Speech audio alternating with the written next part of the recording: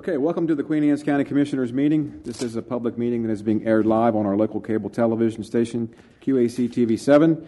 This meeting is being streamed live over the internet at www.qac.org/live.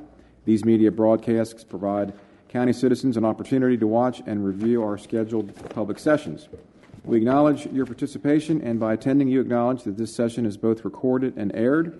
The scheduled agenda is available on the information table just outside of our meeting room. Press and public comments will be taken and is limited to 3 minutes per person.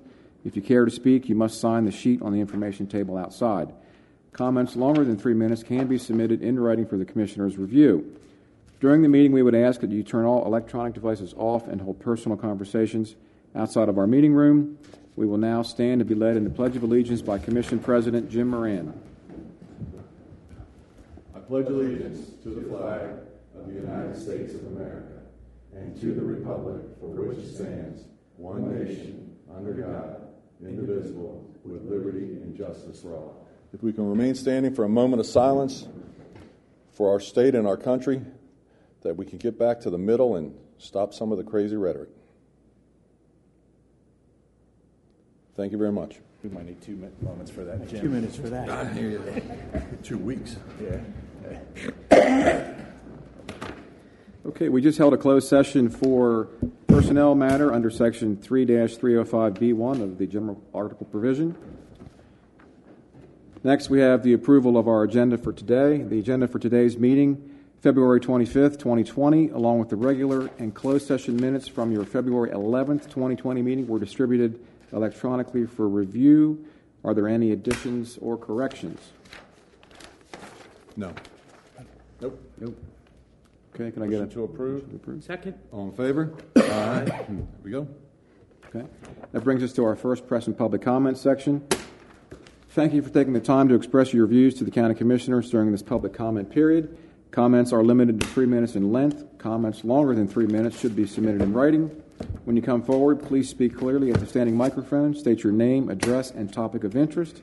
Keeping with the dignity of the office, we ask that all views be expressed in a respectful and civil manner. The Commission respects your desire and right to convey your message freely.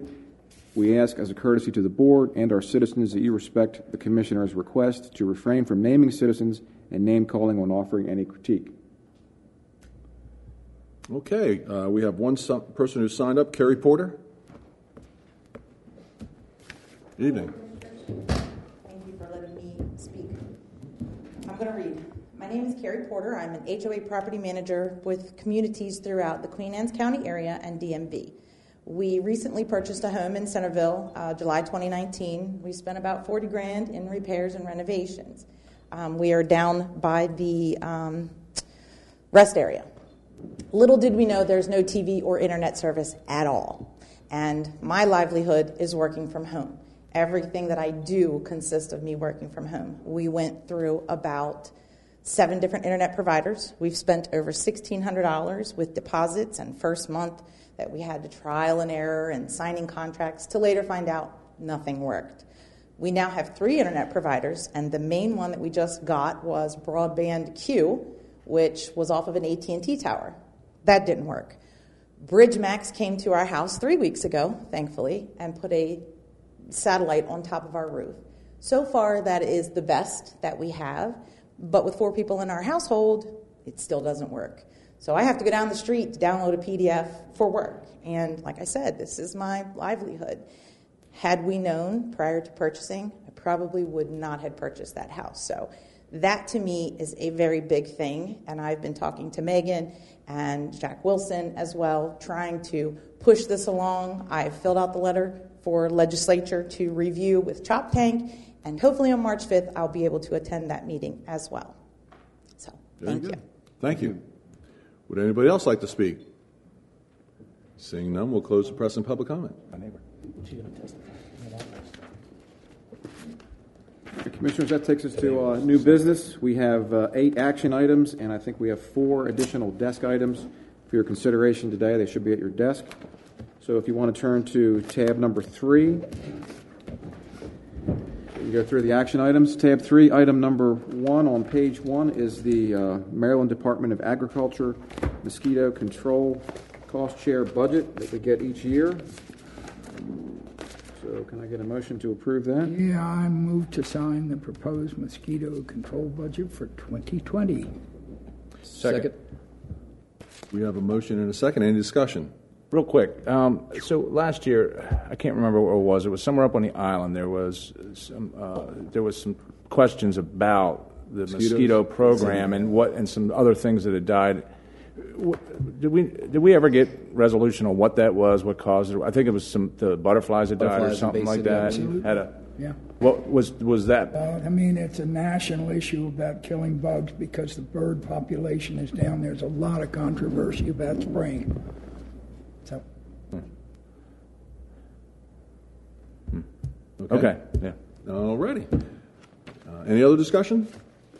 Seeing none, all those in favor of signing the proposed mosquito control budget for 2020 signify by saying aye. Aye. Opposed? Abstained? Yeah. Okay. One abstention. All right, thank you, Commissioners. Item number 2 on page 3 through 25 is a subordination agreement for a mortgage from one of our critical workforce loans that was issued by Mike Clark in his office. Can I get a motion on that, please? I move to sign the subordination agreement for Brad Childress in order for him to obtain a lower interest rate and reduce the payment on his current mortgage. second. We have a motion and a second. Any discussion? Seeing none? Does this just roll in? Basically, is this a complete? Mike, can you?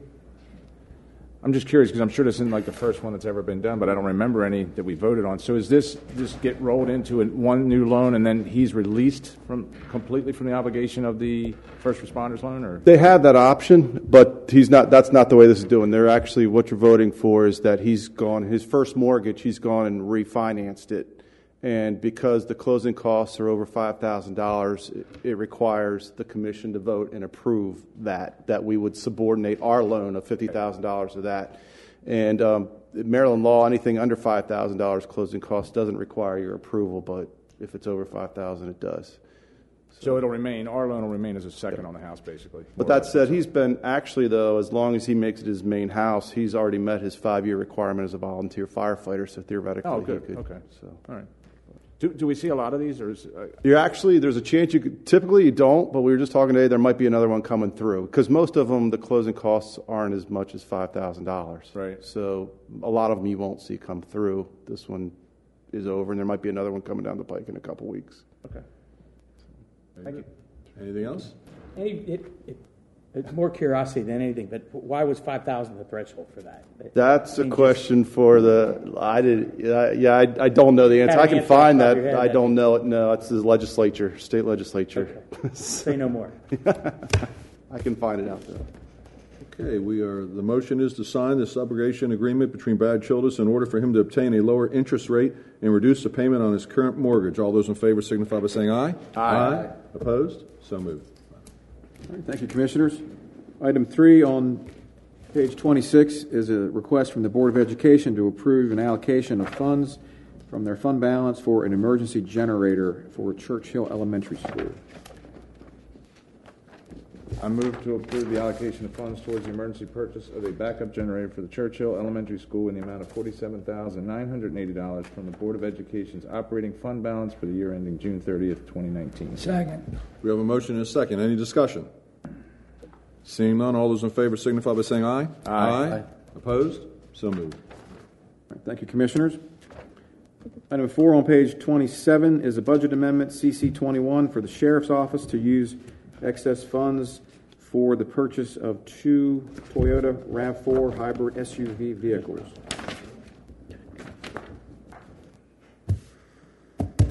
Get a motion for discussion.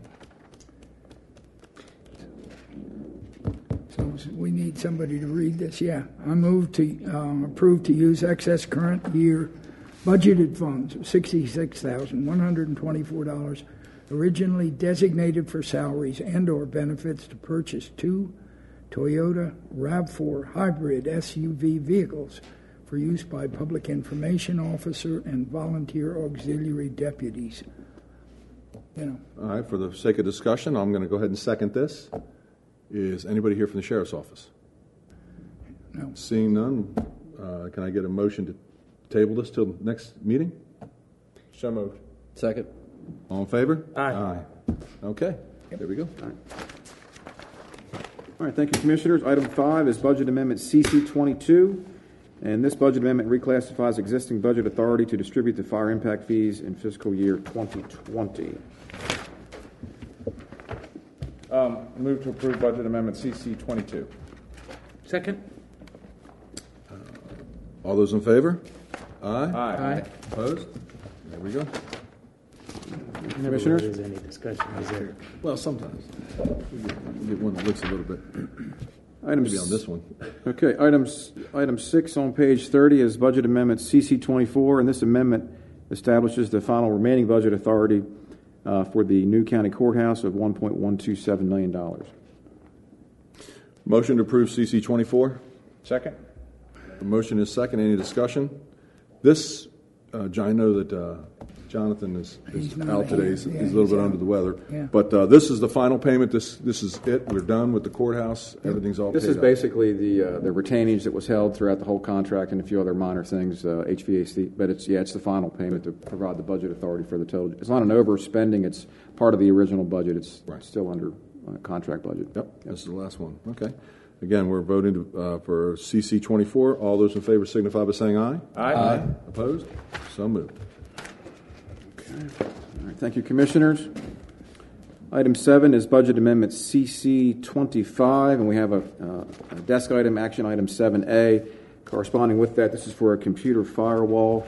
The budget amendment provides budget authority for the purchase of a new firewall for our network system, and then there's a motion to purchase the actual firewall on action item 7A. So if you want to do the budget amendment first, and then we can move on Move to approve Budget Amendment CC 25.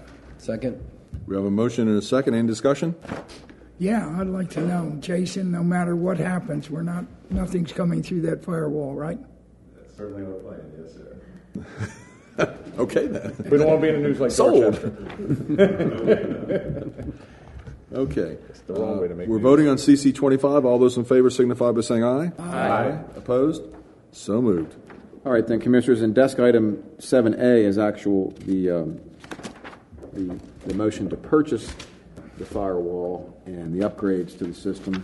I move to approve the recommendation of the Department of Budget, Finance, and IT to purchase the firewall from the Teneo Group for a total purchase price of $136,507 for labor and hardware. Second. We have a motion and a second. Any discussion? Seeing none, all those in favor signify by saying aye. Aye. Opposed? So moved. The bad guy's out. Right? All right, Commissioners, action item number 8 on page 32 is a request for support of the annual Ag Awareness Day. And last year, I Move believe... to pledge $1,000 to be a gold sponsor for the 4th Annual Ag Awareness Day. Second. We have a motion and a second. Any discussion? Is anybody here from that organization? No? Okay. No, but I will represent. I've been there know. 3 years, Yeah. and it's a phenomenal. I would be a double gold sponsor if we could, because I know that it's a challenge to bring 170, 180 middle schoolers in there in 2 days and get them fed and have them play with the animals and do all the things that you would do out on a farm. But it's an incredible day, 2 days actually, and I would recommend it anybody who hasn't been to it to take the time out and go this year. So. You could. Nobody says you can't do it. So, It is 2 days. Why don't we amend So your I amendment? will say that I would Oh, like to for each sponsor it day? for $1,000 for each day, because that's both middle schools. How's that? Gold sponsorship for both days. There you go. Double gold. Do we have a second? Second. We have a motion and a second. Any other discussion? Seeing none, all those in favor signify by saying aye. Aye. Opposed? So moved. There we go. Commissioners, thank you very much. All right, the next action item, the next 4 actually are desk items. The first one is a letter that we modeled after a letter that was sent to the Dorchester County delegation from Dorchester County Commissioners, preserving citizens' rights under the Second Amendment of the U.S. Constitution, and it was sent to us by Delegate Steve Ahrens for your consideration. A motion to sign the letter as patterned after the Dorchester County letter, preserving citizens' rights under the Second Amendment of the United States Constitution. Second. Second. Yeah. We have a motion and a second. Any discussion? Seeing none, all those in favor signify by saying aye. Aye. Opposed? So moved. Thank you, Commissioners. And the rest of these are support letters for grants, and I apologize they came in kind of late, but these are for grant applications going forward that these agencies want to supply. So the first one, item 10, is for Dudley's Chapel trustee matching grant support letter for a new roof from the Maryland Heritage Area Authority. Not requesting county funds, but they want to put this with their package. We would support the project so they can hopefully get some grant dollars coming back to the project. Motion to sign a letter of support for the Dudley roof replacement grant? Dudley Chapel's roof replacement grant, I'm sorry. Second. We have a motion and a second. Discussion? I guess I have just one question. If it's a matching grant, who are they matching to? They have other fund, donations and funds. Oh, okay, so they have funding themselves. Yeah, this is a okay. grant package, yeah. Mm-hmm. Yep. Very nice. Okay. Any Not other to say they discussion? won't come back and ask No, I commissioners understand. for Right, yeah, makes sense. a little Just was bit. wondering, they must be showing something. Yeah. Any other discussion? Seeing none, all those in favor signify by saying aye. Aye. Opposed? So moved. Thank you, Commissioners. Action item 11, desk item 11 is a thank you letter to Chairman Barbe. He was the chairman of the Environment and Transportation Committee at the House, where we made our presentation on House Bill 688 this past week. So, I move that we sign the thank you letter to drafting regarding House Bill 688 for use of state or local highways, with one modification. Instead of ending with traffic gridlock problems firsthand on Ken Island, I think we just say put the period right after firsthand, because the gridlock problems are not limited to Ken Island. Obviously, many parts of the county are affected by the traffic problems. So, with that one change, that would be my motion. Okay, second that. Any other discussion? Seeing none, all those in favor signify by saying aye. Aye. Opposed? So moved. I was just trying to figure out what we were doing with the period. And Just at the very end. At the very end. We're taking I got out it. Ken I got Island. it. All right. all right, thank you, Commissioners. And our final action item is desk item I'm number sorry. 12. Let me just That's good. put some context so people understand what we're talking about sure. with that letter. Please. I realize we'll probably be speaking about this later on, but just if people don't want to skip ahead in the video and they want to soak in the moment right now, Commissioner Moran and myself, along with Todd Mon and several representatives from the county, appeared before the House delegates to give testimony on House Bill 688, which is our attempt to try to get control over the local roads during peak traffic events. And the letter that we just moved to sign is just a thank you letter to the committee there for allowing us to come and speak to them and give our point of view. They were very receptive to the things that we said. They haven't voted on it yet, but that's the letter that we were talking about sending. Anything else? That's it. Oh, for there's now. a whole lot For more. now, not for the letter. No, it was in my 6 years of being a commissioner, that was the most that I've ever had engagement from a committee and asking us questions. They were glued to the video, so shout out to QAC TV Yeah, that's for a a great great job. video. Yeah. Great video. They were enthralled with. We had 4 different delegates say we sympathize with you, and it was nothing but positive. And Heather sitting in the back, she got to testify. Dr. Ciatolda was right there. Director Scott Haas was there. Sheriff? The sheriff was there, and Tracy Schultz was there from the volunteer fire department. Our lobbyist was there. It was a very productive and, God willing, effective. We'll see. Yeah.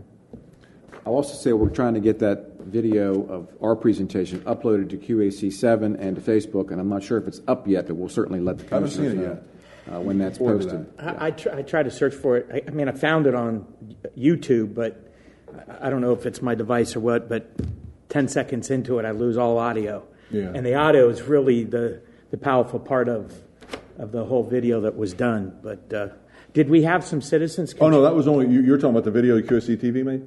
There was only 12 seconds of audio, and then it went to switch to us. So the video was playing the images the entire time that our panel was speaking. Oh, okay. Yeah. So there's nothing wrong with my iPhone 5S. You're right in there on the cusp of To keep up on technology. technology. Okay. Yes, it's a 5. Number 12. All right, thank you, Commissioners. Our last item for your consideration is a series of 5 support letters for additional grants for the Queen Anne's County Historical Society for digitizing historical records, a river map design, historical sites symposium on the Eastern Shore, new metal signs within the county at our historical sites, and restoration of the Churchill Theater. So these are all, we received these just today from Jennifer Moore, and they're to go with several grant packages, so they're going to try to get some grant dollars to support those various initiatives. I move to sign 5 letters of support to obtain matching grant funds for projects by historical sites and societies in our heritage area. Second. We have a motion and a second. Any other discussion? Seeing none, all those in favor signify by saying aye. Aye. Opposed? So moved. All right, thank you, Commissioners. Looks like we're right on schedule. At 6 o'clock, we can go into presentations. Our first one is Ms. Heather Tonelli, our Economic Development Director, and Jeremy Rose, the Vice President of Safe Harbor Marina. If you want to come on down, and you can turn to tab number 6, item I. There's a little background there, and we have a presentation we're going to show. Get in, Jeremy.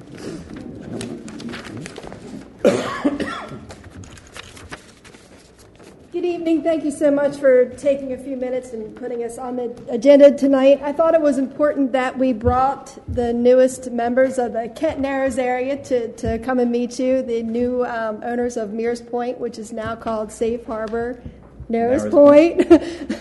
We'll get there remembering that. As you know, Kent Narrows is of significant importance to us as far as tourism and economic development goes, and this is a major property there. So I would like to turn it over to Jeremy Rose, who's the Regional Vice President, to give you some background on the Safe Harbor as a company as well as what they plan to do with the project.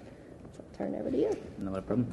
Thank you all for having me here today. It's a great opportunity, and it's a big step for us for Safe Harbor to become a part of this community. We've sort of scattered ourselves across the Chesapeake Bay, and we haven't really had anything central to this area, and Mears, now Narrows Point, is the first step in that stone. Safe Harbor itself, we are a nationwide company. We now have 99 properties across 20 states. We own and operate all our properties. We have them spread north, south, east, and west. Our whole goal of developing these properties and bringing them into the fold is to create a network of marinas that people that are participating in this lifestyle can easily connect with and get the opportunities they deserve. We find that the industry is at a stage where it's a good opportunity in the economy to revitalise it, and that's the steps we're taking to move it forward. Up on the screen is a timeline of events from 2015 when we started through until approximately December last year.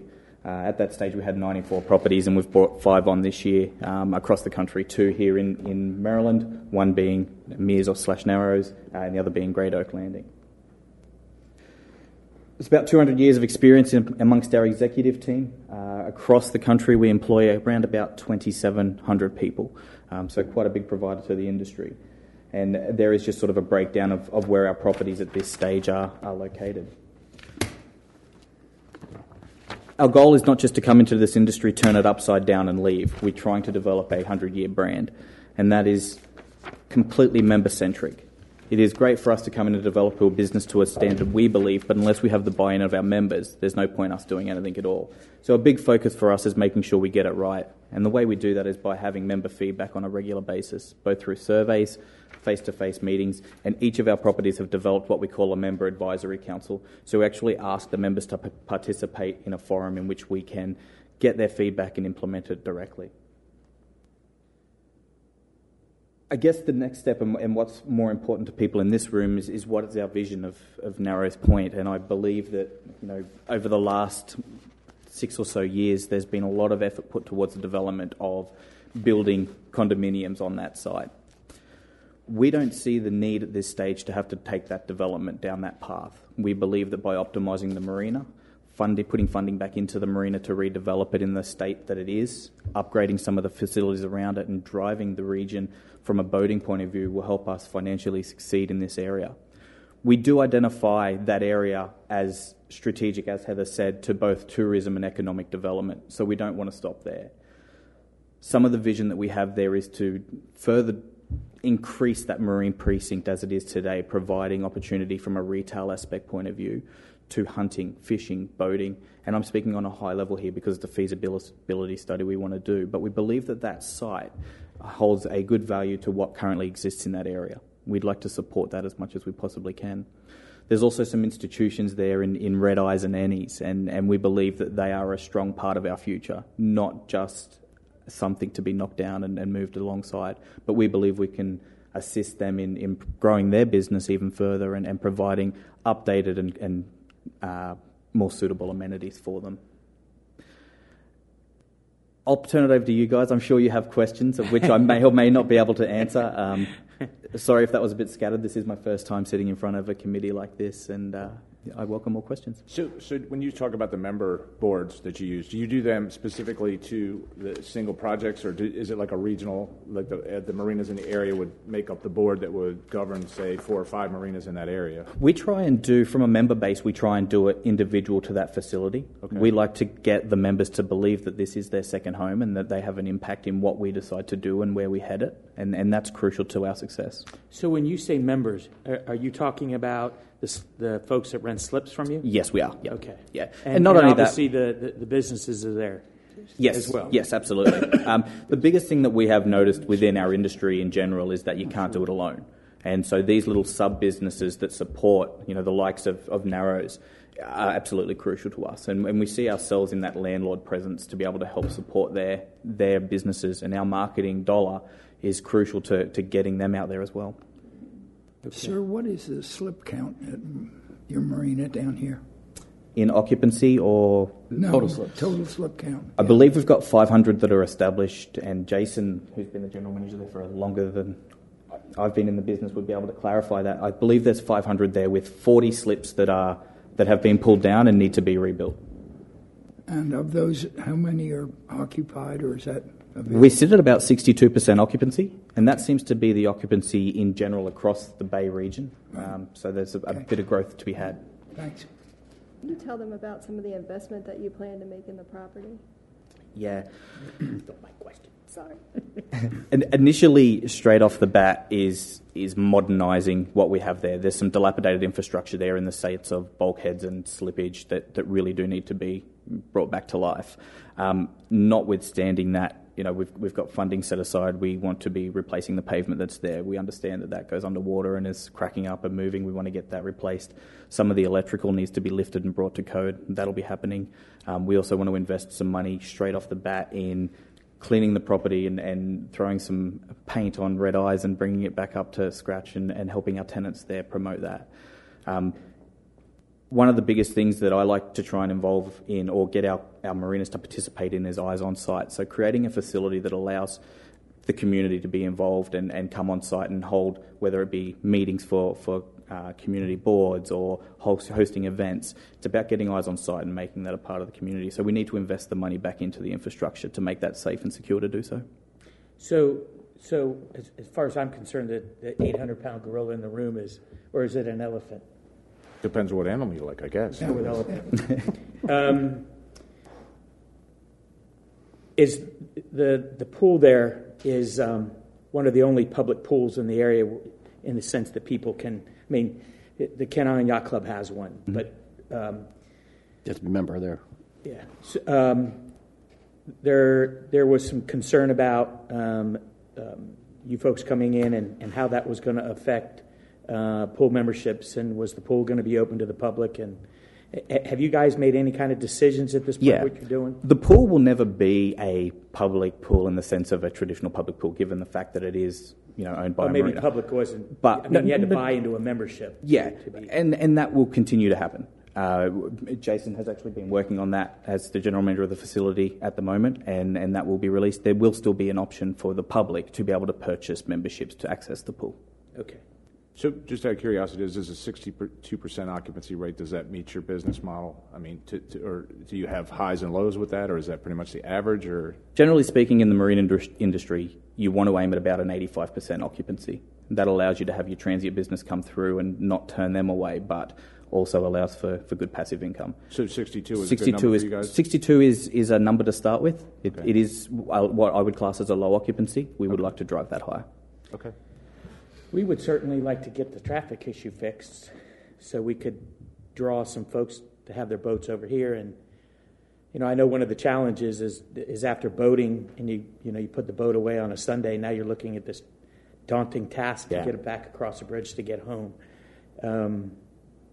But not much we can do about that. Well, we could develop and it's been brought up, develop a taxi service, a boating taxi service that brings you from the Western Shore over to drop you off at your boat, and then you take the taxi service back. That's private business out there for anybody that's got some money to spend. So how long have you been with this company?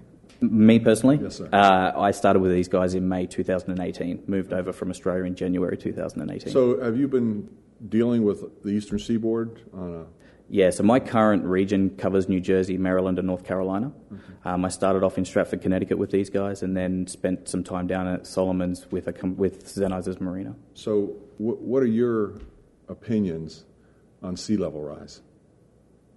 And the reason I say that is because you're getting ready to do a lot of improvements there in the Narrows, and it is one of our major problem areas in the county with the sunny day floodings. Yeah, absolutely. And that whole road, and that's one of the reasons, I can't speak for everybody, I was excited about the condominiums going in because they're going to raise the whole road, the whole area 2 feet, get it out of that flood. And, you're spending all this money to upgrade your marina, and people come and they don't want to walk through water. As I said earlier, we're trying to build a 100-year brand, and part of that is having a look at the future of these properties and future-proofing them. Mm-hmm. Now, initially, will we go in there and build it up 2 feet? Not right away, no. But all the infrastructure that we intend to put along the water interface will be at an elevation high enough that as we move forward, these are some things we can take into account. So that's what we're doing, as a county on the other side, across the water from you. We're trying. So if we're lowest, it's only going to end up in one area. To fix these issues, and I just, whatever the county can do to work with you on these flooding issues, we're more than willing. And I think we still got to get some utilities down there too. Yeah. If and when you're going to start working on the parking lot of the roadway, we should think about getting the utilities down there so that you don't have to tear up brand new stuff. Yes.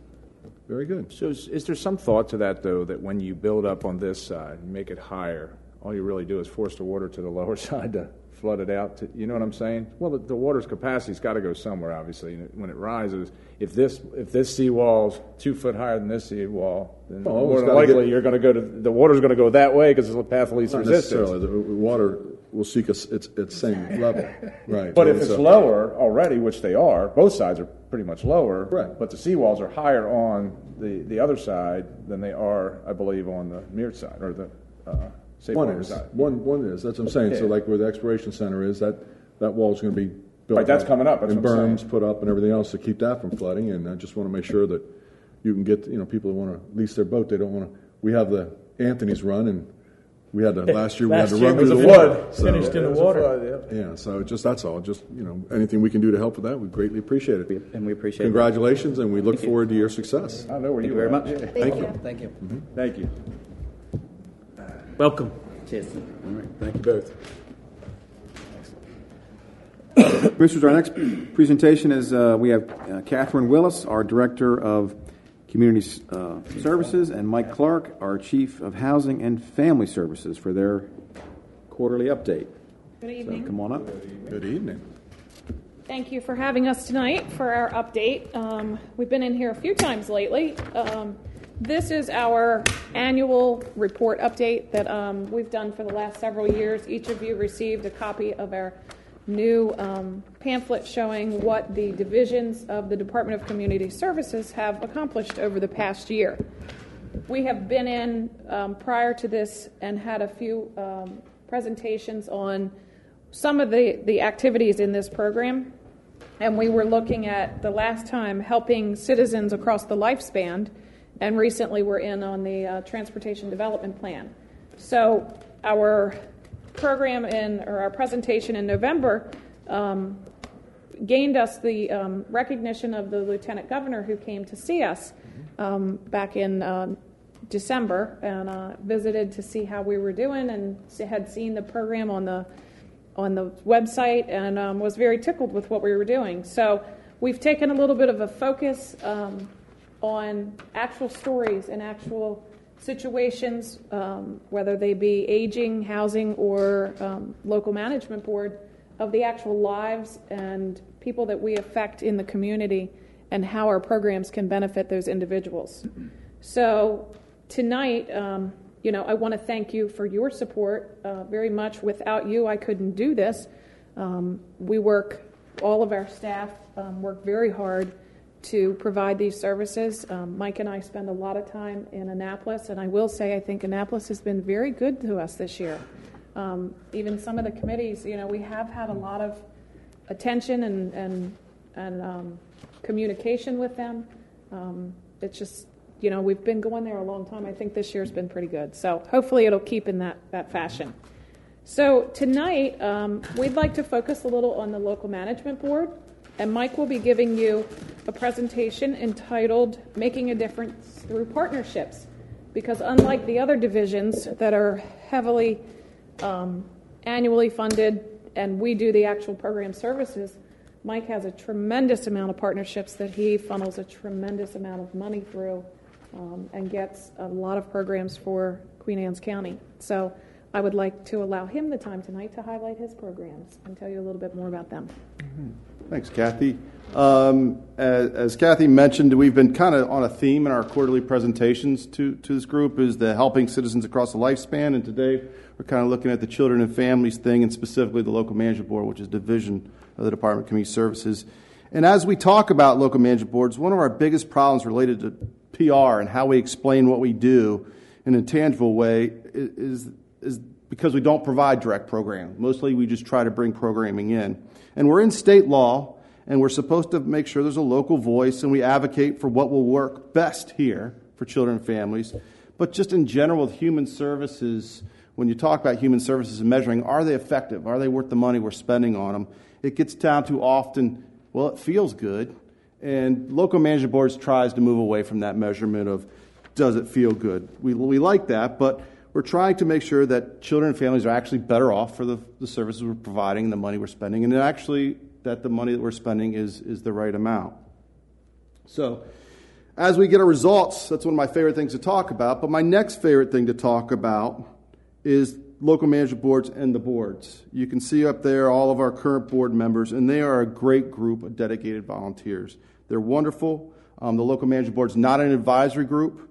They make tough decisions about what funding should be happening and what works best for our community, and they take their job very seriously.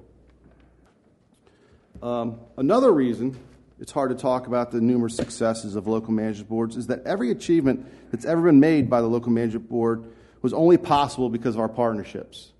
And you can see there that we have a lot of folks on there. We've got you, the commission, right up top. You guys are a wonderful partnership, and directly underneath of it, we have the Department of Community Services and all of our community partners across the county. So they make a big difference, and any achievement we have to make sure we include them when we talk about it.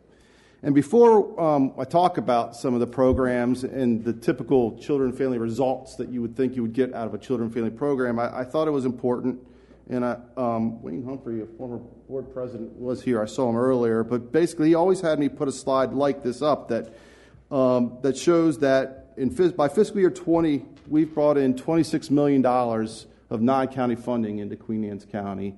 That's not county general funds. That's not any county funds. That's state funding.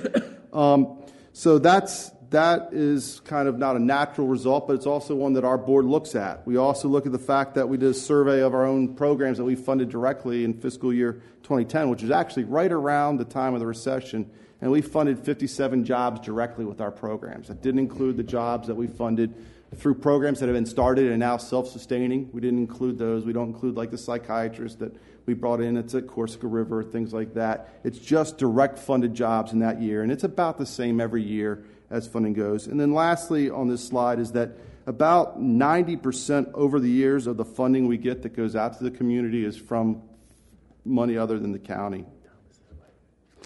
So I don't know if anybody's familiar, and it might date me a little bit, the movie Any Given Sunday. It was a football movie. Al Pacino. I love it. So I think of this next slide. Every time I think of it, I think of that movie. But it's any given day at the local management board. And this is, on any given day, this is what we're doing. That we start with the community needs assessment, and we look at what's needed in Queen Anne's County, either formally, stats, or what are people telling us? What do we hear from you? Then our board, that you saw earlier, prioritizes those goals. and prioritize needs and sets the goals. Then based on those goals, they establish strategies to meet those goals. And then depending on how we're going to implement those goals, we either have to find funding to do it, we have to find a strategy, we have to develop some sort of partnership to make it happen. So that's the next step. And then after that, if we hold the funds and provide the service, we have to contract with a vendor or service provider to make it happen.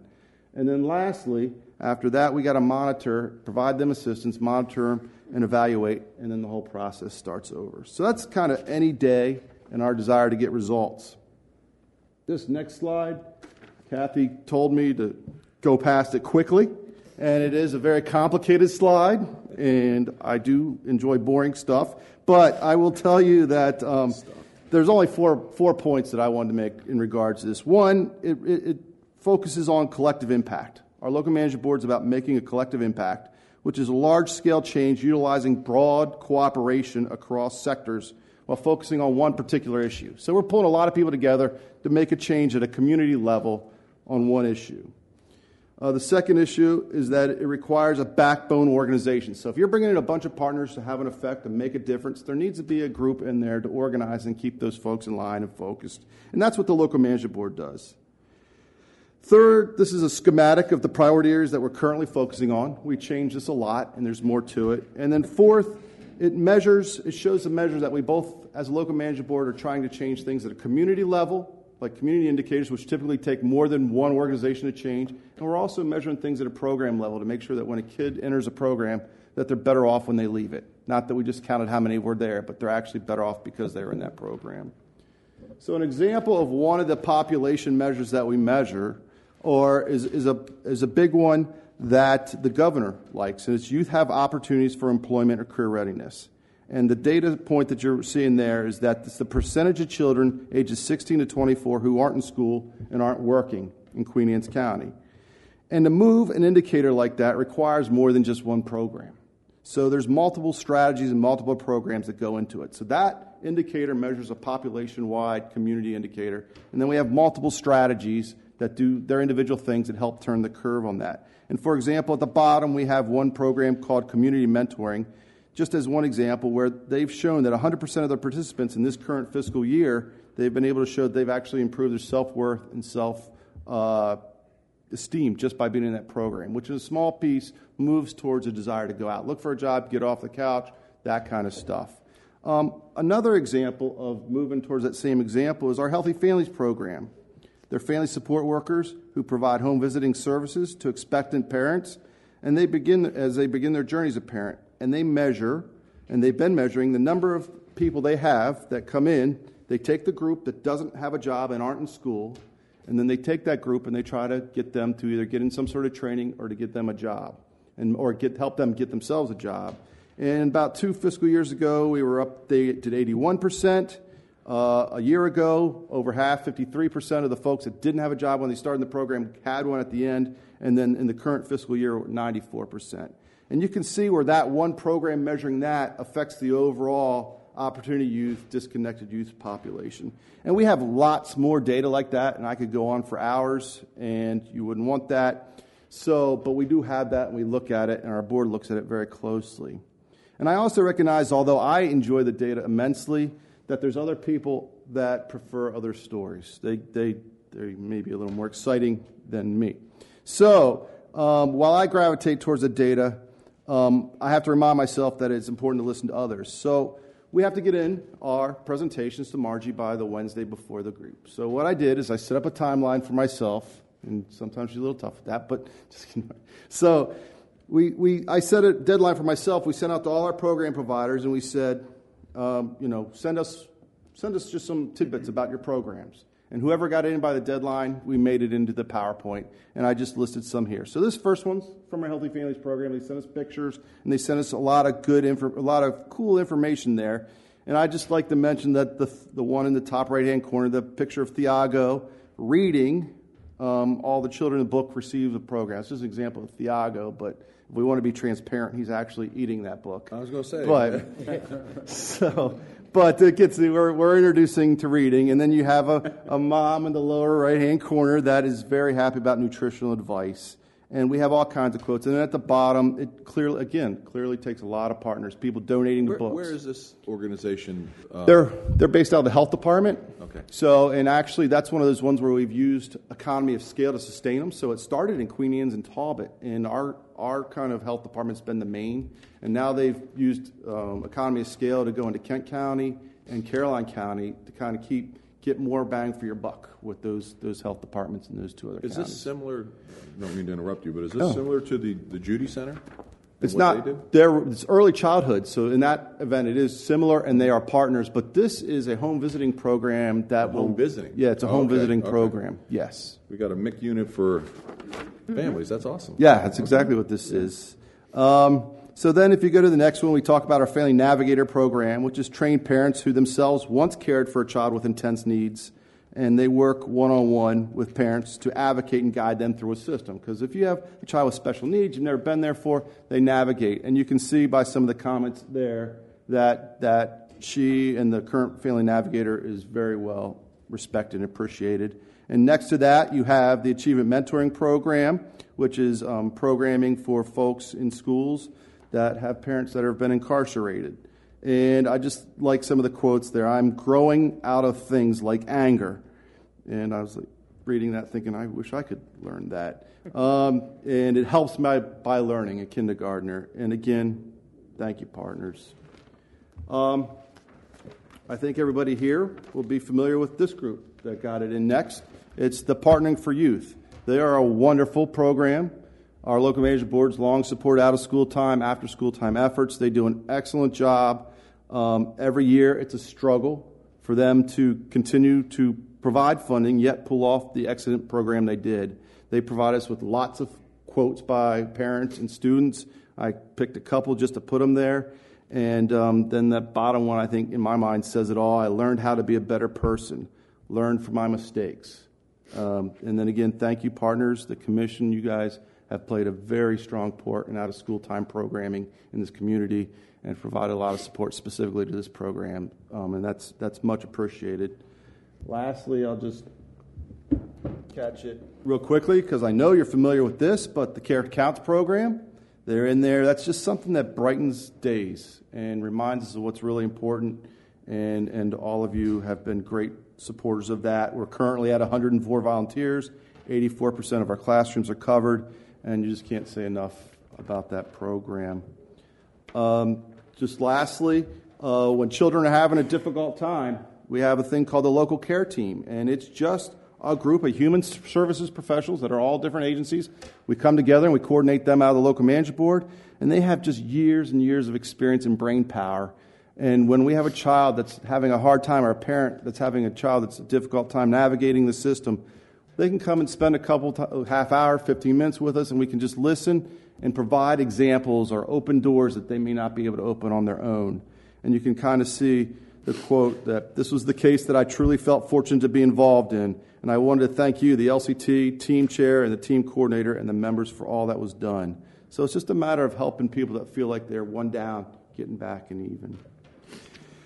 So, and this is the last part where I really want to say thank you for your partnership. When I talk to my colleagues across the state, my L&B partners, and I describe what partnerships I get from my commissioners, from my Department of Community Services, even from folks that support the commissioners, they're jealous. They really are, and I rub it in and they talk about the support we get from you. And I really think that a lot of our data is strong because of those partnerships and the people on the local management board that have made it. We have a lot that we still need to do, but because of those partnerships, because of that strength, because of your help, I think that we have a better chance of achieving those. So thank you very much for your partnership, and I'd like to thank all the folks in the community that have been part of it also through the years. Kathy, how many organizations are you involved in underneath of you? I mean, there's so many different, every time you come in, I find more and more and more. So. Well, I just lump it into three, but there's probably like a lot. Yeah. I mean, we have, when you look at the grants and the money he's channeling, and while we say the stories are fun and better, the statistics, we can't get the funding without those statistics. Mm-hmm. Absolutely. I have 40 grants through aging alone. All of those have application processes that we go through, lobbying efforts we go through. And you have to have the numbers to back it up. And they also do ask for some of the stories once in a while, which is nice. There's so many revolving parts, whether it be through aging, and of course aging encompasses the whole transportation as well. Housing and local management board. Some days I'm not sure how we keep it all straight, but we're a good combination of the brains and the statistics and the feel-good stories and the boots on the ground doing the work. This is what we love to do, and it works. The combination that we have with the Department of Community Services now works even better because we're connecting with each other just within our department. For example, all of these programs for kids, I can't tell you how many times the staff on the aging side may get a grandparent who's raising that child, whose parent is incarcerated, things like that. We can map together a whole plan for these people, hopefully to help each generation through this process. Can't fix everything, and there's a lot of situations that are much bigger than us, but between all of us, we put our heads together and try to find a solution. So. As always, anything we can do. Thank you. You do a lot. Yes, you do. Compared statewide, you do, and we're very appreciative. Well, that's why we keep giving results, and it works both ways. Absolutely. So. Absolutely. Thank you so much. Thank you. Thank you. Thank you. Hang on. One question. Hang on. Oh, wait, Kathy, Kathy, come back. Get back. Can't get away. Yeah. So listen, Maryland, just for general public interest, has the highest demographic income of any state in the United States. And we're the fourth or fifth highest demographic income within the county. And yet within our county, 5% of our people are absolutely impoverished, absolutely flat out. So we wind up with 3,000, 4,000, 5,000 people in this county that are in real tough circumstances. And every once in a while, then once every month or two, I run across one of these and I call up Mr. Mike here, and he, with great generosity of time and effort, fixes things, writes letters about it, and I just want to tell you what a great job you guys do. Oh, that's Really kudos. appreciate it. Absolutely. I'm glad I sat back down. We know that, yeah. Thank you. Indeed. Thank you both. All right, Commissioners, our next presentation is Mr. Ken Kozel, the CEO of Shore Regional Health, and Patty Willis, the Shore Regional Health Senior Vice President. So they can come on down. And they did provide a presentation outline. It was a desk item. It's got 5 points on there they're going to cover tonight. And any questions you all have, I'm sure they'll be ready to address those as well. I like your jacket. Well, thank you. Good evening, everyone. Thank you for giving us a few minutes on your agenda this evening. We appreciate it very much. I'm here with Patty, my better half, so we'll be able to provide you with an update on what's going on at Shore Regional Health and answer any questions you might have. But before we start, I wanted to acknowledge that we know that as leaders of one of Maryland's fastest growing counties, you intend to stay ahead of the impact of growth in your community as much as possible. And so that vital services will meet the demands of the communities that you serve, whether it's highway construction, infrastructure, some of the housing and community services that Mike and Catherine just talked about, or healthcare services like the space Patty and I are in. We want you to know that we share your intent and interest in matching those anticipated needs, both today and what you foresee in the future, with what healthcare services we are here to offer and provide in our community. So we are with you. We understand your intentions for growth. We support those intentions, and we want to make sure that the healthcare services that we provide match your expectations for what the community needs. We are your primary healthcare service provider, and we serve the Maryland's Midshore. So we look forward to working collaboratively with you to understand what the needs are and getting there proactively instead of reactively. Okay. So with that, we'd like to share a little bit of an update about our Queens Anne Emergency Center and focus on that growth opportunity that we're presented with. And we'll start with the Emergency Center itself and the operations in the emergency department of the Queen Anne's Emergency Center. You know, it's not that long ago, but about 10 years ago when we first opened the center, we were just over about 8,000 visits for the first full year of care provided there.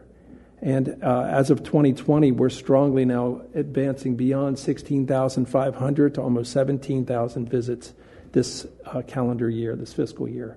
So almost double the amount of patients that we've seen in just a 10-year period of time in the emergency center.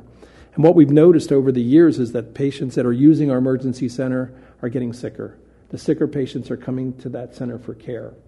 And what we've got to do is make sure that with that sicker level of patients that we're able to provide the level of service that is needed there. Because a good portion of those patients may need to be admitted. And what we're finding is that about 3% of those patients that we see, about 50 patients a day that are seen in the emergency center, about 3% of those patients each day need to be either observed or admitted. And what we're finding is that those patients are often going to the University of Maryland Shore Medical Center at Easton or the University of Maryland System hospitals. About 80% of them are using our services for those admissions. So we really need to make sure that we've got the systems and processes in place that transfer those patients effectively to the higher level of care that's required. With those volumes nearing about 17,000 ER visits, we believe that we have the capability to manage that volume of patients within the emergency center and can sustain additional growth there as well. And some of the things we're doing to make sure of that is we're constantly monitoring our patient experience scores, our throughput scores, how long does it take to get a patient from the time they enter into our facility to their final disposition, either discharged or admitted to a hospital. What are those times? What are our staffing levels associated with the care of the patients that we provide? Do we have enough providers, physicians, and advanced practice providers to help care for those influx of patients? And all of that, though, is with the intent of making sure that we can get our patients safely disposed so we can see more patients within that center. So that's a huge effort that we're focusing on to make sure that we can continue to meet the emergency department demands both today and in the future. But even with that, there's things that we can continue to do to enhance the level of care and services that are provided in the emergency center. Specifically, we want to allow for observation patients, those patients that need about 24 hours before their disposition, safe discharge home or admitted into a hospital. We want to have those patients stay at the emergency center in Queen Anne's where possible and where appropriate. Today, many of those patients are being transferred by ambulance to Easton, where their disposition may be 24 hours later to go home. And we feel that if we can keep those patients at the emergency center in Queen Anne's, then that's the right place for the right location for the right time and the right care for those patients. So it took some time to ask for permission from the state agencies and then to notify those agencies that we intend to do this. But we have successfully completed all the steps necessary to clear the regulatory hurdles and have submitted a letter to the state agencies saying that on April 1st, we are officially going to conduct a pilot study for observation patients in the center. I'm sorry it's taken so long to get there, but sometimes the wheels move a little slowly. But we've got all the support we need. Dr. Atha and Dr. Wang are ready to start that study, and we're going to conduct that starting April 1st. So that will really tell us how many of those patients we can safely care for in the emergency center and not put them in an ambulance with their families and take them to another site for care, when in fact most of them are discharged within the next 24 hours. So a huge effort there, and appreciate all of your support to help make that happen. I'm sorry, Ken. That pilot, you're anticipating how many beds are you going to commit to that? And That's a great question. So what we're intending to do initially is earmark 2 of our emergency department bays for observation stays. Now, there are some days where we don't have observation patients. There are others that we may have up to 2 a day. So we'll earmark 2, work with the staff and the providers to allow for those patients to be in those emergency department bays. With the remaining 12 bays, we're still capable of managing the emergency department flow very safely and effectively, and see where it goes from there. If it expands beyond the 2 and the study tells us that we may need more, then we're going to take a look at other alternative options after that. But let's get the study up and running. Let's see how many patients we need, earmark 2 beds, and monitor the progress moving forward from there. Good, thank you. And another huge development that also addresses the growth in the community and our intent as the healthcare provider to meet that growth demand really centers around urgent care. We know that the University of Maryland Shore Regional Health has 2 urgent care centers today, one in Caroline County and one in Talbot County. and they have provided a significant need. They've fulfilled a significant need in our communities. There are patients and family members who don't have primary care or who need access to that primary care on evenings and weekends when their primary care offices are closed. Those centers have to remain viable by having a number of patients get there. We need about 35 to 40 patients a day to keep those urgent care centers up and running. And we recognize that with the growth plans for Queen Anne's County, now's the time to take a look at urgent care centers in this community. But before we could do that, we had to resolve one dilemma that was brought to our attention about a little over 6 months ago. And that was that our urgent care majority partner, Choice One, gave us notification that they were going to get out of the urgent care business. So at that point in time, we were faced with a decision to make. Either look for another partner, get out of the urgent care business in total and let someone else do it, or take on the urgent care business ourselves as the University of Maryland Medical System. And I have to give kudos to the Shore Regional Health Board, to the University of Maryland Board in our community who really told us we need urgent care in our communities on Maryland's Midshore. There are not enough primary care providers. There is an urgent need for patients who don't need to come to the emergency department for their care, but need access to care here on the shore. So with everyone getting behind the plan, we've formalized a decision, and we are now, as of March 1st, a couple of days from now, full 100% owners of the urgent care businesses that are under the UMS umbrella. There are 9 centers in total, 2 of which are on the Eastern Shore. The others are in the Western Shore.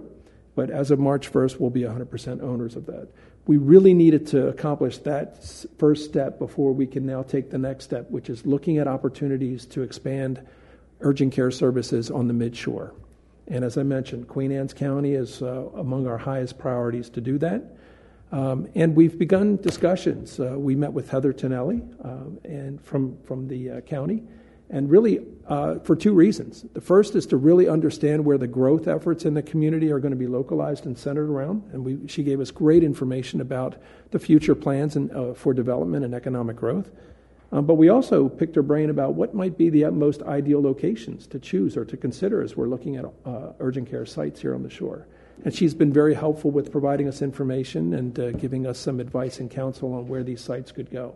So as we begin the business development process, we've are dotting some I's and crossing the T's about where these centers could be located, and working with our partners to figure that out and put a timeline together for the potential growth here in Queen Anne's County. So, Ken, not to put you on the spot, but we know the urgent care center that was over near the firehouse closed down. Mm-hmm. Is it because they didn't? You mentioned 35 to 40 patients a day is kind of the break-even point in order to be able to make something like this work.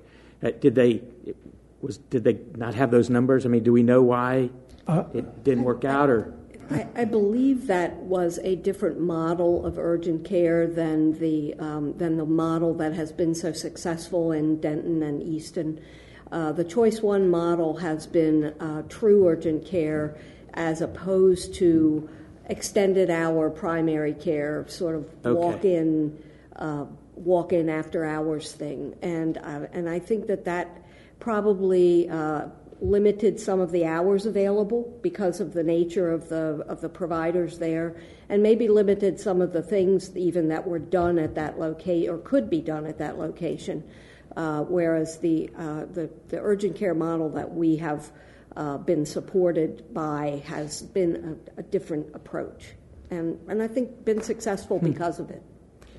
It seems to me that it's a fine line to be, do I need urgent care? Do I need emergency center? Mm-hmm. Do I need hospitalization? Exactly. So, I mean, to encompass, for citizens on the Midshore to have those kinds of choices. Yep. And a lot of it gets down to marketing and communication, informing the public as to where the appropriate place to go is for your care. And a lot of that is why we're successful, is because we've been able to share that with the communities that we serve and really have the patient go to the right place at the right time in the right location. So more of that to come, and our model is intended to replicate what we've done in Denton and Easton, somewhere in Queen Anne's County. just real quick, is there any thought to, because Queen Anne's County, obviously more so than Caroline in town, but we have a much larger landmass to cover. The county citizens are way spread out. Is there any thought to doing a north and south county in a smaller, maybe even redeveloping existing real estate that sits empty now or vacant now, that the county could help out getting that? Because I just think, honestly, we're becoming an older population here. I read the EMS reports every week at the average age of the people being transported, and I just have that feeling that if there was something closer, especially coming out of Chester Harbor in that area, with what we don't know about the hospital cross, and they don't really need to go there. You know what I mean? If there was an urgent care, say in the Churchill area or up there, and then the other one was located somewhere in the Queenstown area or something that was more relative to the island, is there any thought process to maybe doing that because of the size of the county? Or yeah, our initial thoughts are that we would replicate the same model. So the real estate that we would use is that storefront that's vacant, and retrofit those vacant storefronts into an urgent care center. That's the model we've used before, and it seems to work. It's not that expensive, and we typically need between 3,500 and 5,000 square feet. So that's kind of what we need for that type of site. But honestly, that is the least expensive part of the process. The more expensive part is the staffing associated with the center itself. And you really need providers, techs, and front office personnel to make it work seamlessly so that the patient experience is great. That's where most of the expense lies. So when you start to add sites, you have to duplicate staff because you've got to have all the staff in those areas to care for it. So that's where the business plan comes into play. That's where we look at the census, the population centers. We typically draw about a 10 to 12 mile radius around those centers, so we know, because that's typically how far people will travel for urgent care services. And we manipulate the county map to show us where the most opportunity is. What are the typical hours of your urgent care? It's usually 8 a.m. to either 8 p.m. or 10 p.m. So about a 12 to 13 hour window. About a 12, 14-hour day. Weekends a little lighter, but definitely into the evening hours for those communities that move. So this is exciting stuff for us. We're so happy that we are owners now of the urgent care businesses. We're happy that we've been able to communicate our success to our board and our UMS board, and have the support of them to really look at the Eastern Shore as another location, and we want to focus in on Queen Anne's County as our primary area. So really excited about that, and we'll continue to work with your community liaisons to help us pick the right choice. And we also want to thank Todd Moan and the commissioners yourselves for giving us Heather as a resource. She's been wonderful. We rent her out for parties, too. So. Okay. Well, you've heard a lot about partnerships tonight, your other presenters, and one of the partnerships that we're looking forward to continuing with and expanding is our partnership with public health, with the Department of Health here in the county, which is partnering with the WIC program, Women, Infants, and Children. It's a nutrition program that has been of long standing, and the Upper Shore WIC program has been approved by the U.S. Department of Agriculture for a mobile WIC van, and that will travel around the county and provide services at locations where people can convene. So one of the requests that's been made is for the WIC van to be located at the Queen Anne's Medical Pavilion campus there in Queenstown, where there is access to public transportation, access to power, access to facility services, and they'll be starting this summer, I think in June or July, with a regular rotation of that van throughout the county. But that is going to be our partnership there, making that space available, making it highly visible, and working with the Health Department and the WIC program to help promote and build awareness of the service available there. The more we can draw people to the community, to that campus, the better it is for the public as well as for our services to be made aware of. So we're looking forward to that very much. Good. Very good. And the last thing is just thank you. A couple of sessions ago, we shared with you some of the challenges we have with safety within our emergency center. And Commissioner Wilson was first out of the gate to say we need to get a group together, and that included Scott Haas, and that included Dr. Ciatola, and that included Sheriff Hoffman, and the commissioner himself was there. And really, we brainstormed with our emergency center team as to how we can improve the safety for our patients and for our team members who work in the center. I'm so pleased to say that discussion spawned a number of initiatives that we have been able to implement since then. We've got a little bit more work to do, but I'm just so grateful for your partnership and support for helping us identify some of the ways that we can address safety, and you've brought your resources to bear as part of those solutions, and we just wanted to say thank you very much for that. The safety of our patients and team members means the world to us, and we'll do anything we can to help make sure that we're doing the best we can. We thank you for your support. Thank you. Thank you. Sir, very happy about the observation beds. The urgent care, as you know, 12,000 was the number that Anne Arundel was handling when they folded. And their explanation of that fold was that the billing was of such a nature that they couldn't bill adequately from Medicare or wherever it was to support this thing. So I don't know what model you're using, but you know you're going to have a base of about 35 or 40 a day because they did. And so that's the case, then we we are should be able to certainly make it work. looking forward, because the staff in the Queenstown facility is itself very much on edge with the building of this big assisted living thing right across the street, the build-out of Four Seasons, which gives us 3 times as many 911 calls as younger people. A median age household of 40-year-old people gives us 1 per 7 houses, a 911 for every 5 years or something. And when you get to 70-year-old people, you get 3 per. The other way around, 3 and 7. So it's more than double the amount of calls. So Four Seasons is in time going to be almost needing an ambulance company just to deal with it. We do appreciate your growth challenges, and as your healthcare system, we want to meet those challenges head on as well, and we appreciate working with you to help make it happen.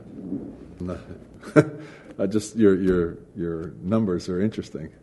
I don't disagree with them. I'm just saying that we've had discussions about those 40-year-old households with 3 kids in our schools, or the seniors with a paramedic unit. So no. It's a fine line that we walk. Scott Haas once ran all our. Oh no, I don't disagree with them at all. Yeah. No, yes. Speaking of a fine line, I just wanted to end by thanking Patty Willis, who has been our Senior VP of Strategy and Communications for the last 35 years at Shore Regional Health, and she's announced her retirement. Uh-oh. She's going to retire on June 30th of this year. You got to get cleared by this group. I thought you'd want to do that, so I'm going to go and let you guys hash it out with Patty, and all I'm asking for is 10 more years. How many zeros can we add to her salary? Oh, my You're goodness. giving us the green light? I don't think we could pay her enough, and we can't find enough people to do the work that she's done since I've been here for 8 years. She's been a godsend to me personally and to our organization, and we're going to miss her, but I know you're going to stay local. So we'll have your expertise tapped into it, but just wanted the commission to know that we're looking for 6 people to replace Patty. So if you have any names, please send them my way. You're too kind, but these are the highlights of my time, and I thank you all for being such great partners with us over the years. It's really been an honor and a privilege to work with you. I thought the highlights were the crab feast. That too. Those 2. That's right. Thank you, everyone. Thank you. Thank you. Thank you very much. Congratulations. Yes. Yep, congratulations, Patty. Yeah, well done.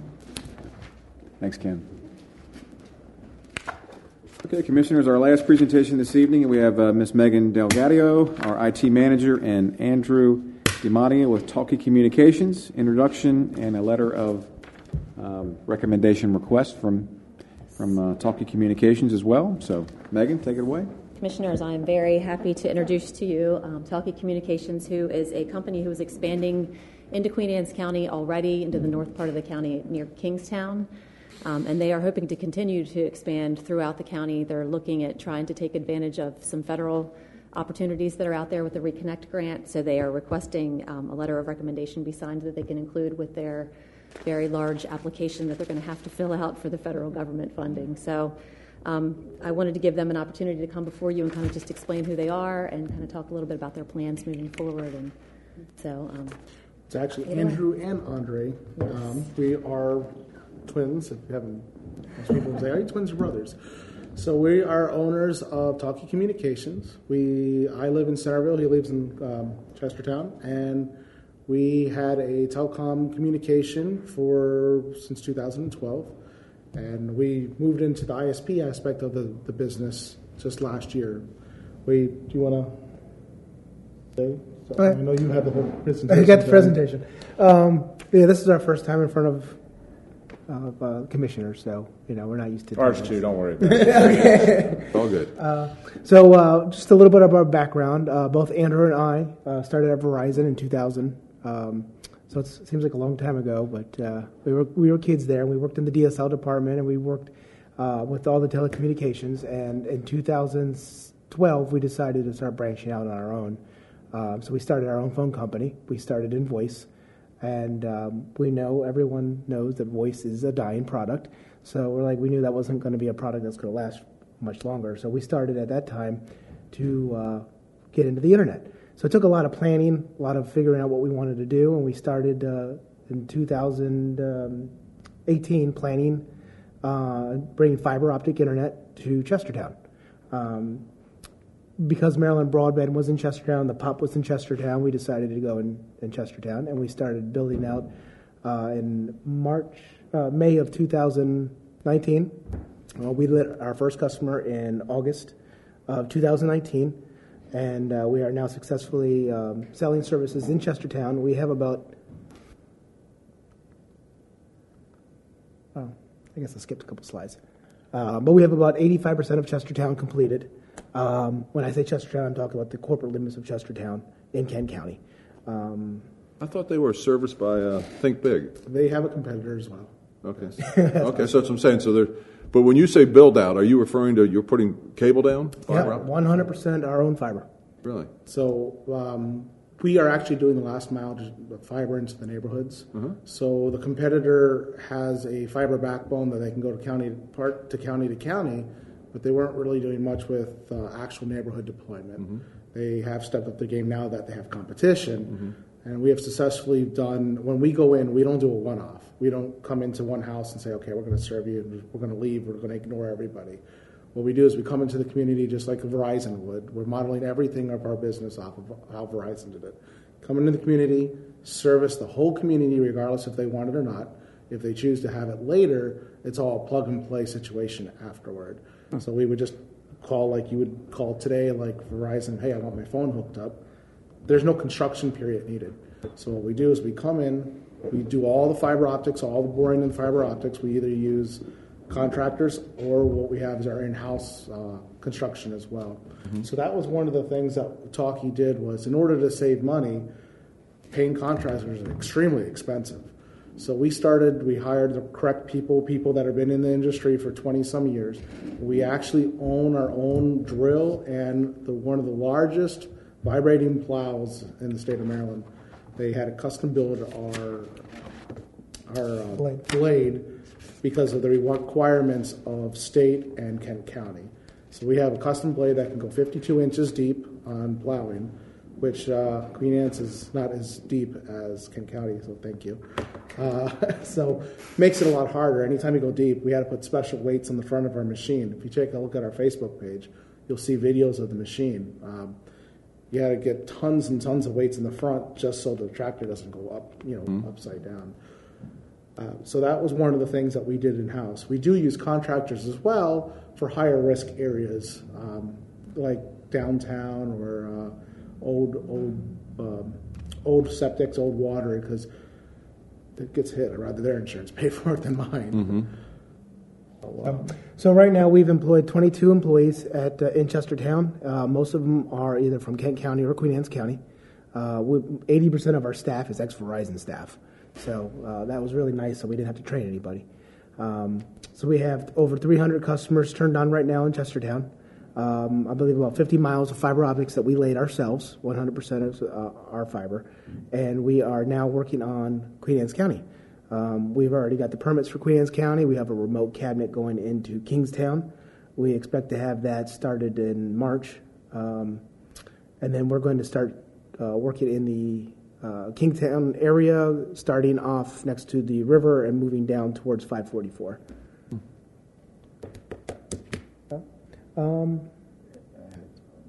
So I saw, we have a map. It's got phase 1, phase 2, phase 3. Give us, a little overview of phase 1. When are you going to do that? How long it's going to take? Phase 2 and phase 3. And the reason I ask that is because there's space between phase 1 and 2 and 3. And I'm, when you talk about Chestertown, I'm wondering why we're skipping an area. Well, because we're still self-funded, we did have to take a loan out. We need to get the base before we can go into fill in the gaps. So really, it's very important for us to come into a community that has enough houses to pay back. The payback is 4+ years. It's very expensive. So Talkie does use Maryland Broadband to help us with the backbone. We couldn't do it ourselves. So without Maryland Broadband, we couldn't get fiber optics to the Eastern Shore. It's just not going to happen. Yeah, it takes about $110,000 a mile for fiber optics. That's doing it in-house. If we have a contractor doing it, it's a little bit more expensive. So another thing that we don't do is we don't have automatic price increases. We don't have contracts. We don't have installs fees. So we're doing a lot of this stuff. We want to be what we would want a provider to do for us.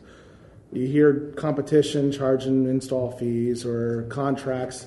You get locked into a contract. You're not happy with the service. You can't get out. You get frustrated. So our business model is a little different than other people that you've done business in the past. We're going to win you off of our customer support. And that's one of the things is if you have a problem, we're going to dispatch to your house. We're small enough right now. We don't have to walk through the phone and say, hey, click this button, click that button. Or if your printer is not hooked up, we'll just dispatch somebody. At the end of the day, we found our customers don't really want to learn how to do it, or they wouldn't have called. They just want it done.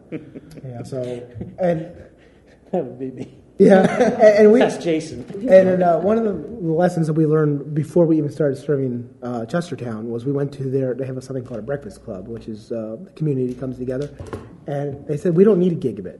Everyone doesn't need a gigabit. If everyone realizes what a gigabit is for, you need to be streaming video games and TV to be able to utilize a gigabit. A lot of people just do Facebook or email or, like the other lady said, that download a PowerPoint presentation. You don't need, one size doesn't fit all. So we actually have 4 different pricing models. So we try to give someone that if you just need the basic essentials all the way up to the gigabit, our technology actually goes to 10 gigabit, which is a lot more than even Verizon's offering right now to a business. So if a hospital wanted 10 gigabit, we can provide 10 gigabit. So that's what our technology has.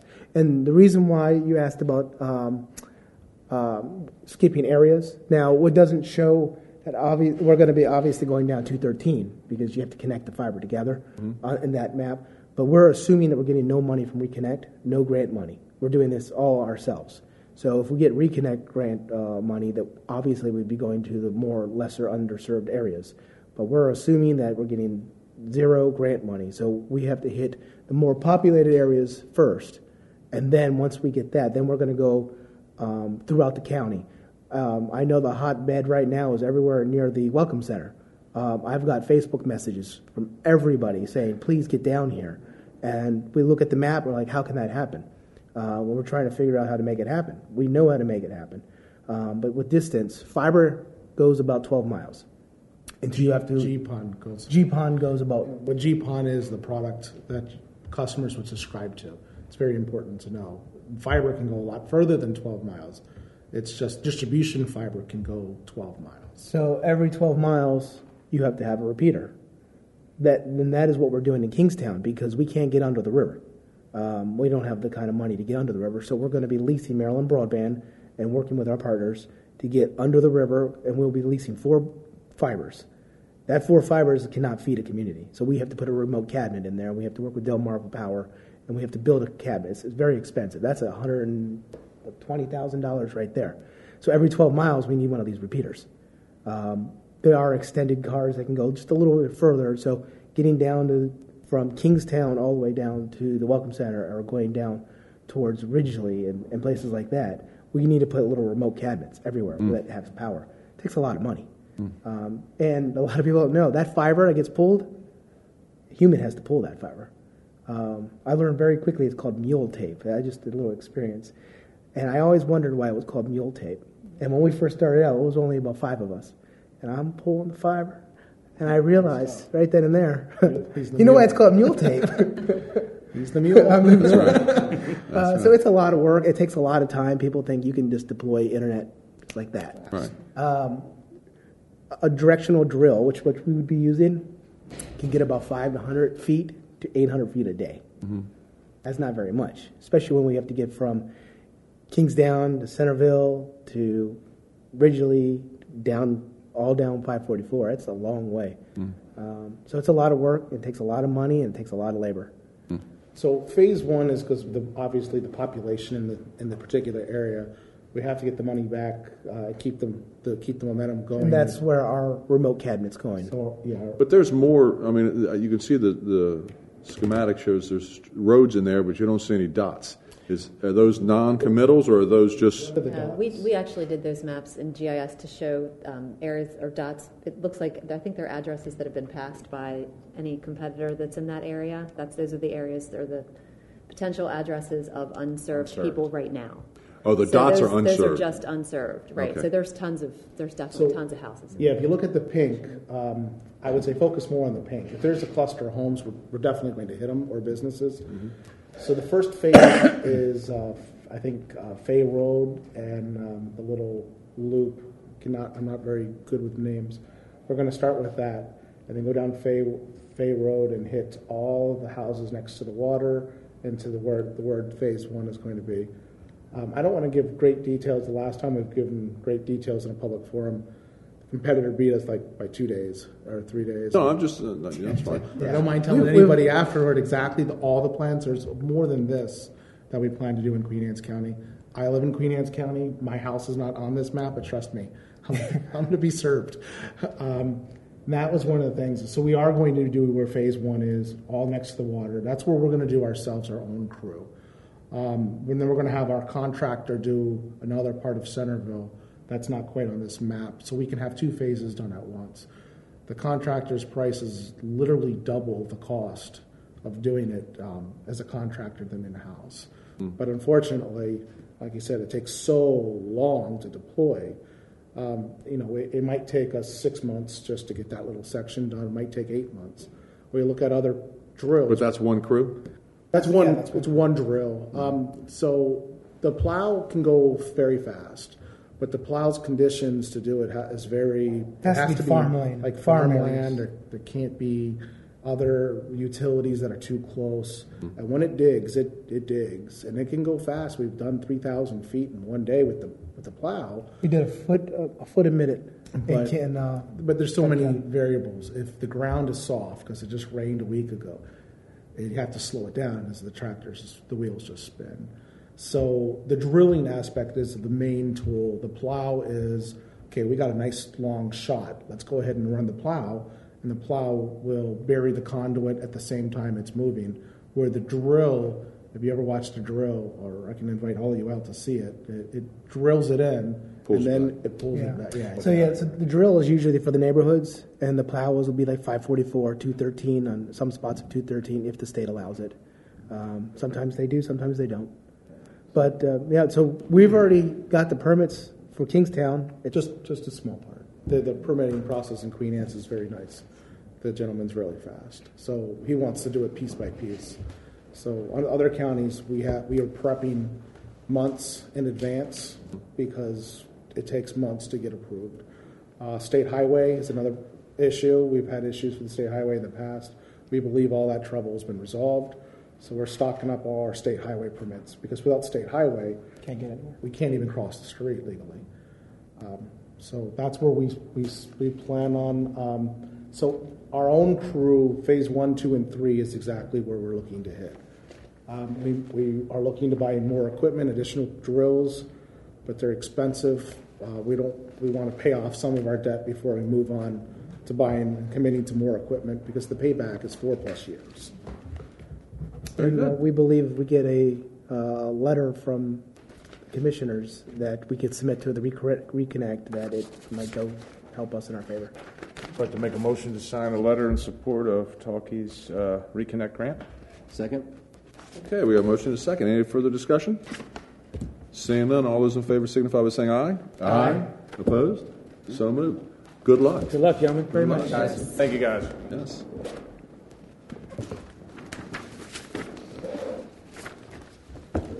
Commissioners, that concludes our presentations for this evening. We have another press and public comment period if you want to, anybody sign up.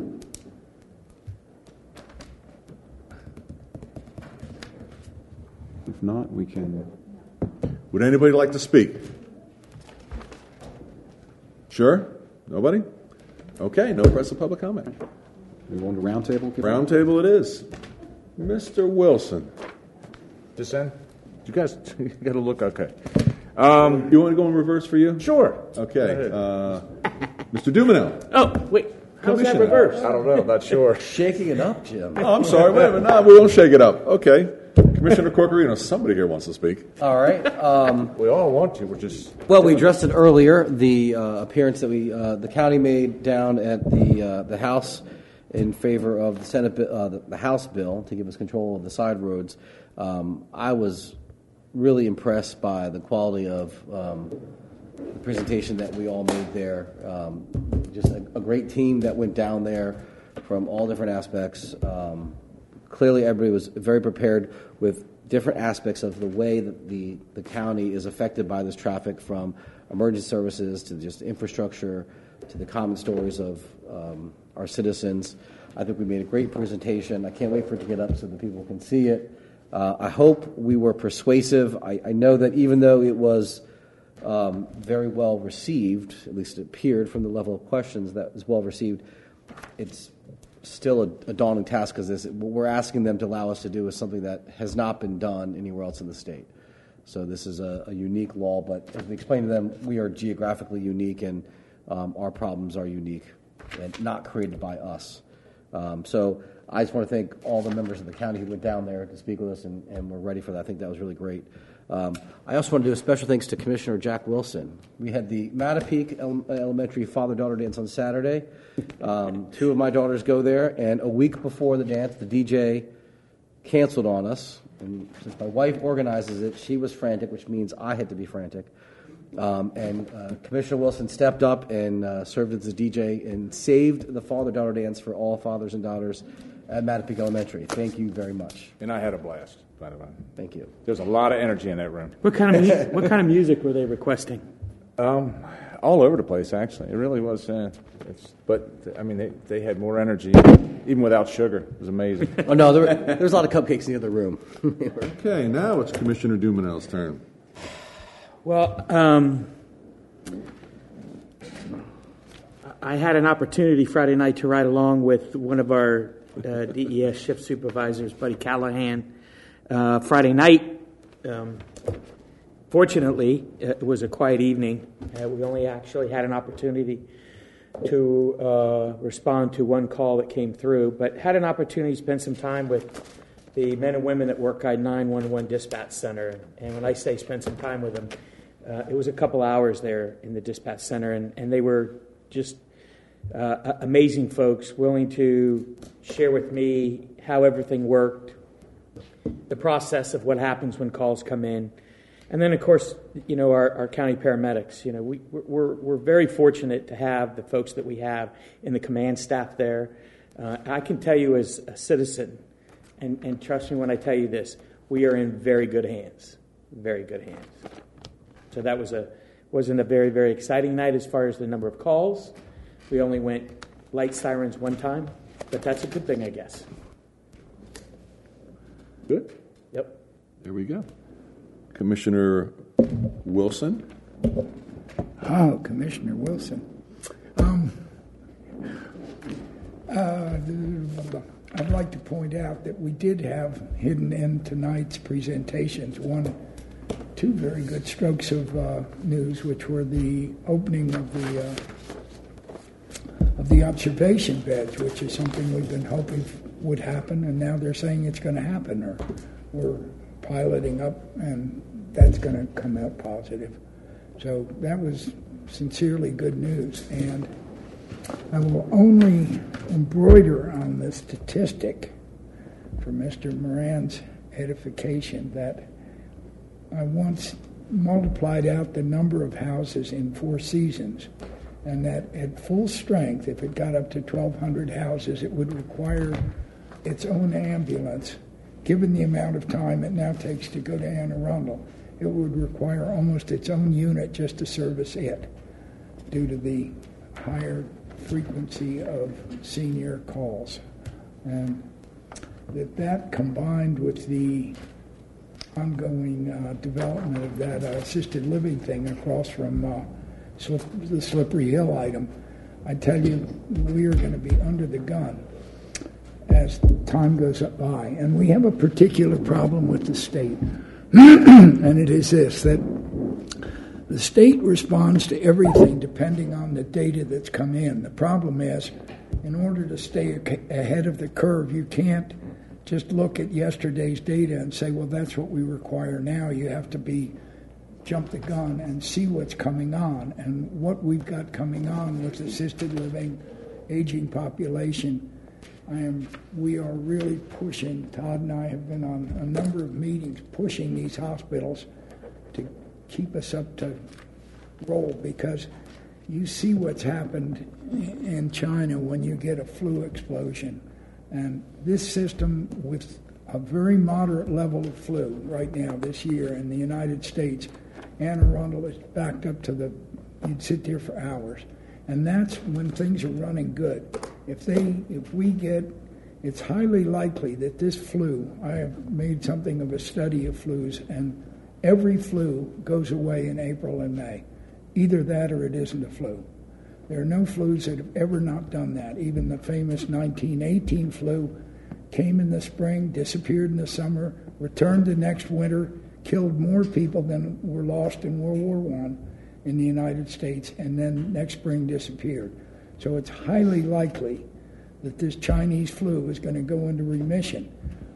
But equally, just as the 19 flu came back the next year and then killed millions, this thing is very likely to rebound next fall, so in some variant. So it's something, and we don't know whether we'll have a vaccine or not for it. Probably not, and the vaccines are only 50%. So it is something we're going to be looking at hard and trying to keep the hospitals up to speed with. We're thinking about it. That's it. Okay. Mr. Wilson? Not sure how to follow that happy news. Way to bring it down. Man, where to start from that? Well, I don't really have that much good news either. So, one thing I wanted to share is our CTE bill that we had introduced last year to establish Chesapeake College as a regional technical school has made it back into the House and actually Senate this year. It's been cross-filed, so it is being heard on both sides. It's already been heard in the House and was received quite well. It's House Bill 603 for those of you keeping score. The Senate bill is going to be heard on March 3rd, and that's Senate Bill 794. So if you're so inclined to send support letters, I'm sure Senator Hershey would appreciate that. I understand, like I said, the hearing in the House went very well. It was received just as it was last year. So hopefully this year, fingers crossed, it gets through and we're able to move forward over there with a regional tech program with a lot more programs than we're presently being able to provide at our schools. 1 o'clock. Secondly, yeah, on the 3rd, right? Yeah. Yep. Okay. Then we have